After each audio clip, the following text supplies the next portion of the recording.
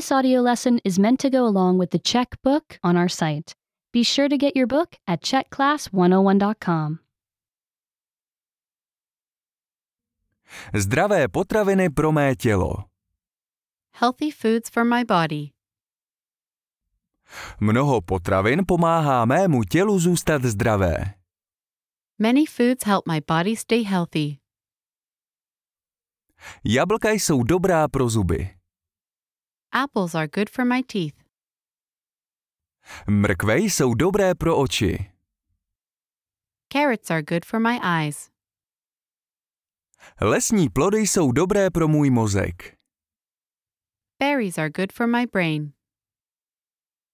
Ryby jsou dobré pro srdce. Fish is good for my heart. Vejce jsou dobré pro mé kosti. Eggs are good for my bones. Ovesné vločky jsou dobré pro moji pokožku. Oatmeal is good for my skin. Voda je dobrá pro celé mé tělo. Water is good for my whole body.